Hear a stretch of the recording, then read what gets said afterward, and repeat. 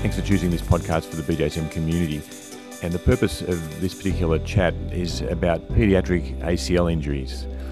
The BJSM and 3 other journals have just published a consensus statement which was hosted at the IOC, and we need to give credit to the International Olympic Committee for consistently bringing expert groups together to examine important issues and then to share that information freely in open access sources. So I'm with Lars Engebretsen, who is a sports medicine leader in Norway, involved in the leadership of the IOC, and also an orthopaedic surgeon, so perfect host for that particular event and for us to learn from today. Lars, thanks for being on the podcast. Thank you. From my recollection, you had a planning meeting a year ahead, which is really important for these big consensus statements so people can go away and do work in a directed way. And then you had the actual meeting in Lausanne where you thrashed things out for a couple of days and produced good work. What were any process issues that you want to highlight which will make this a very innovative contribution, and then we'll talk about take-home messages? Well, first of all, we had 22 international researchers in the field, so we were very well represented from all continents. And actually the year before, 2 years beforehand, we had this meeting in Barcelona where we kind of gave these people, we told them to help us by stating which are the most serious issues among children with their anterior cruciate ligament injuries. And with children, in this case, we meant children 12 years or younger.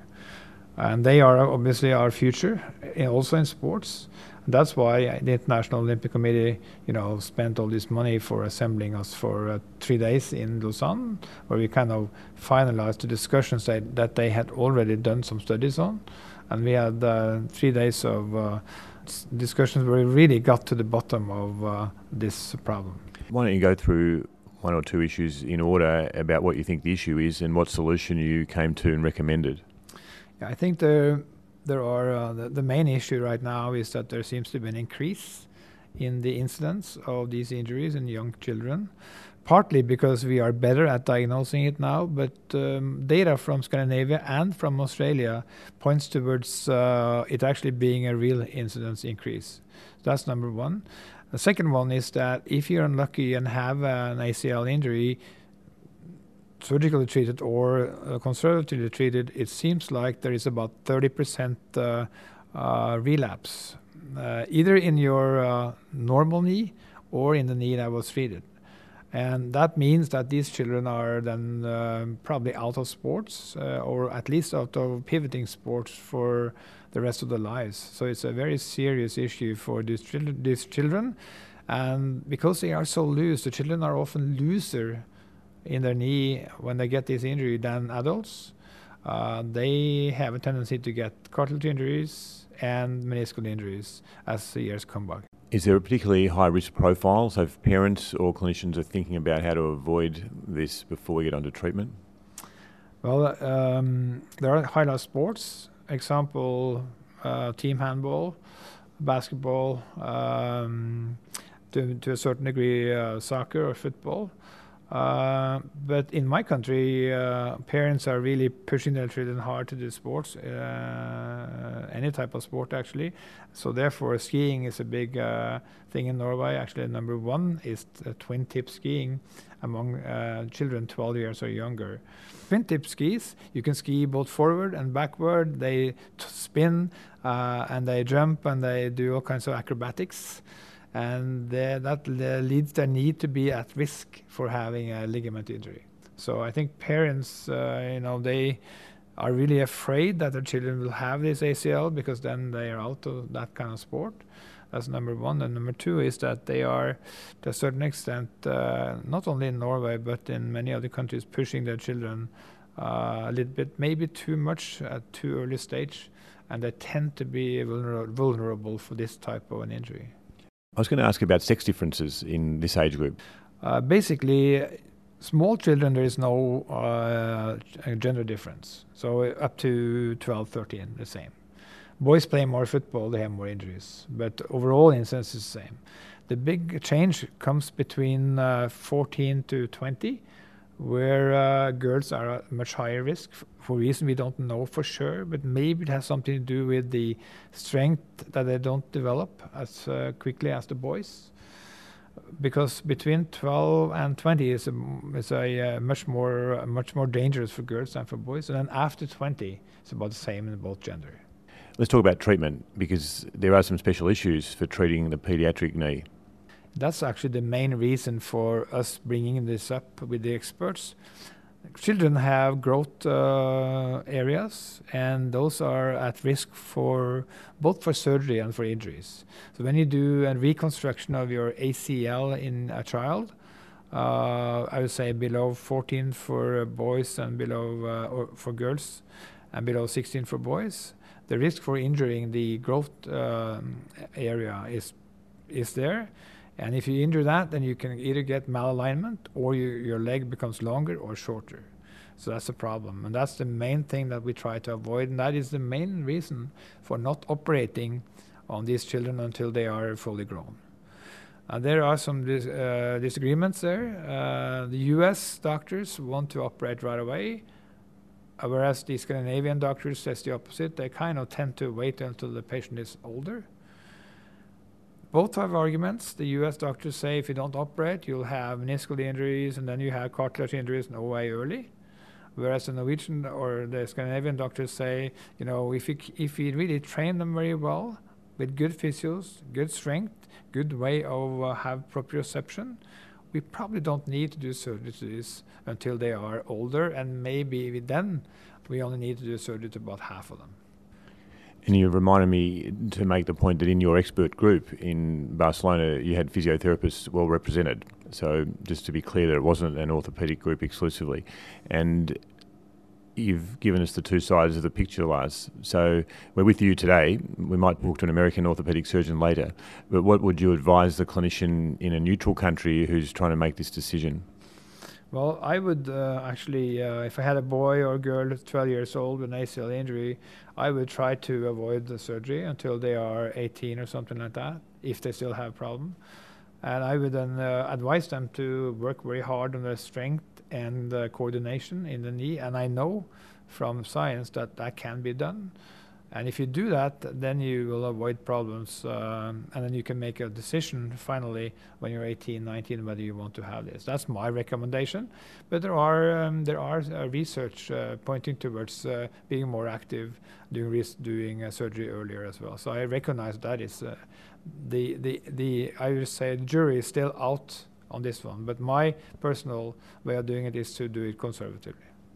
And clearly individual cases are different. So have there been a subgroup or a particular case where you've opted for conservative approach to protect the growth plate, but then the person has recurrent injuries or giving way and then you'd operate? Is there a scenario like that? Yeah, so we have a deal where we treat them conservatively, but then they can anytime reach me if they have a problem, either with recurrent swelling or locking of the knee or something like that. And if they have one subluxation per 3 months, then we actually operate on them, regardless of their age. Well, that sounds like a terrific summary, Lars, and you've reminded me of one last thing, which is meniscal injuries. There's always that challenge about protecting a meniscus, a meniscal suture. So let's talk about that in the context of children. Yeah, meniscus is probably even more important than ACL in children, and it's very repairable. So if you have a meniscal injury, patient will have some swelling, maybe a little bit of extension deficit in the knee. Do an MRI, repair it. It's easy to do. Most orthopedic surgeons now that do knees can do this, and the results are actually quite good for repairing the meniscus, better than for repairing the ACL. And there's evidence that this may be the single most important thing you can do to prevent arthritis? I wouldn't say it's good evidence because, you know, we don't have these 20-year follow-ups on these patients. But from my point of view, if I don't repair a meniscus and the patient lacks lateral meniscus, for example, then they'll have OA radiographically in 10 years. I know if I fix it, my personal experience then is going to take longer. But if they have a meniscal injury, they are at higher risk, 40 years down the road. I'll give you a chance to just thank all the contributors to this particular consensus statement. Yeah, we had physiotherapists from Canada, US, Australia, Norway, Sweden, and we had orthopedic surgeons from all continents. and they really did a good job in 2 years of time to put all the most important questions down on the table. They looked up the literature for all that, and then in addition to their own experience, made this meeting a very, very worthwhile. And it was great that the International Olympic Committee would grant this type of money, that we can actually do these type of consensus meetings. So they're very, very important. Thanks for those comments, Lars. And as always, thanks to you, the listener. As an added feature, I asked Lars a few questions on his return from the Winter Olympic Games. If you're interested in this topic, feel free to listen on for a 5-minute supplement. And we hear that Norway is quite interested in winter sports and pretty good at it. But tell us what the messages are for clinicians who are at home and heard about some of the events in the Games. I think that the message is that this high level of sports still has some problems. You can say that the newer sports, snowboard, snowboard cross, slopestyle, big air, big jumps, and so forth, and so to a certain extent also downhill alpine skiing. The problems we have with injuries there has not been solved. It is getting better. We did have some serious injuries, but not really serious injuries in Pyeongchang. So I think that my impression is that the medical people that comes with the teams are much better prepared than previously. And I'd say that from experience, because I've been to the games since the first one was actually in LA in 1984. So I've been to many games, and I've worked for the IOC since Beijing. And the level of knowledge now among sports medicine persons is quite really, really much better than it used to be.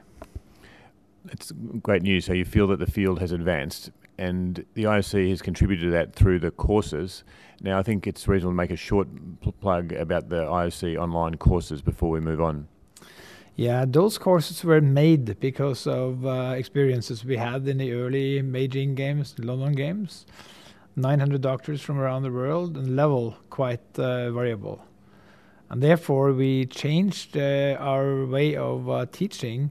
Instead of traveling around the world and try to give courses for 20 people, we made together with Ron Moen a web-based 2-year study, IOC diploma study for doctors and then for physical therapists. It's a pretty cumbersome thing to do, and you need to spend about 1/4 of your time over 2 periods of 6 months. There are exams, assignments, and a final exam. And I think we're getting there. We're getting more and more people to take part in this, and can all be done on the internet. So wherever you are, you should be able to follow the lectures, do the assignments, and then do the final exam. And there are 4 different options, right, for 4 different health professions? Yes, you have the first one was actually for nutritionists, which has been very successful. There are a number of nutritionists around the world who's done this course. Second one was for doctors, and the third one for physical therapists. And now there is one for just launching now for pharmacy for sports medicine doctors. You can say that the pharmacy in general is something that most MDs know something about, but the sports pharmacy now is so different from real regular pharmacy. So I think it's a very good thing. It's a half-a-year course, and it would be very worthwhile for doctors doing this kind of high-level sports medicine. And the BJSM deliberately has a multidisciplinary community, so it's great to hear about that on the podcast. Hooking back to Pyeongchang, now, Lars, what about the injuries? So you mentioned the big air and the slopestyle and the spectacular things to watch, and clearly there's a risk in those sports, and the athletes know that. And there was a Canadian, Mark McMorris, who was nearly dead from an episode at Whistler, crashing into a tree from a great height, and then he competed and won a medal. And that's an inherent part of risk, is the part of the sport. So how do you weigh that up in your role in IOC, where you're trying to have safety, but you're also trying to make the sport spectacular and not trying to change the thrust of it? And we've had a similar discussion with rugby, where there's some risks, but how do you think about that issue? Well, what we do is based on the surveillance that we've done over so many years, so we know which sports have problems. We go into those sports and we work with international federations and try to have the IOC grant research money for groups that are doing research. A good example could be, for example, slopestyle or half pipes. Half pipe was a little bit difficult in Pyeongchang. And we are now doing research, and IOC is putting almost $1 million Swiss francs into it on how to make these half pipes and the jumps in slopestyle and so forth safer by changing the venues, the type of jumps that they have to do. And we think that this is one way of going to change the relatively high level of, or high frequency of injuries. You know, in Vancouver, in ladies snowboard, 70% were injured. And that is really, really high. It is much lower now. It's less serious, I think, but we still had a couple of serious injuries, partly caused by the difficult weather conditions we had in Pyeongchang with cold weather, but foremost really, really heavy winds. Lars, was there a practical thing you did between the Vancouver Winter Olympic Games and Pyeongchang that reduced the snowboard cross, if I've got that right? So you said the injury went down. What did you do to make that work? I think foremost the jumps were changed a little bit. So the ladies don't they don't land in upward hill anymore. They're a little bit smaller. And the overall, I should say, architecture of the venues were much better. And now, you know, there's been several years, 8 years since Vancouver. So they have experienced this in World Cup over a longer period of time. And they have a lot of experience in how to put the venues together. And I think our input in that has been to say that this venue looks difficult. You got to change this, or these injuries are typical. This is something we can deal with. I feel we have some influence in it, not as much as I'd like to see, and we don't have all the data yet to say that you know, in particular you should take this out or you got to change this. We don't have that yet, so there's still need for more research in this area.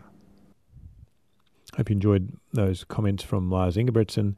It's great to have access to the head of the IOC sports medicine team in person, and I'd encourage you to consider the BJSM app as a regular way to listen to BJSM podcasts if you're not already one of the 10,000 people using it.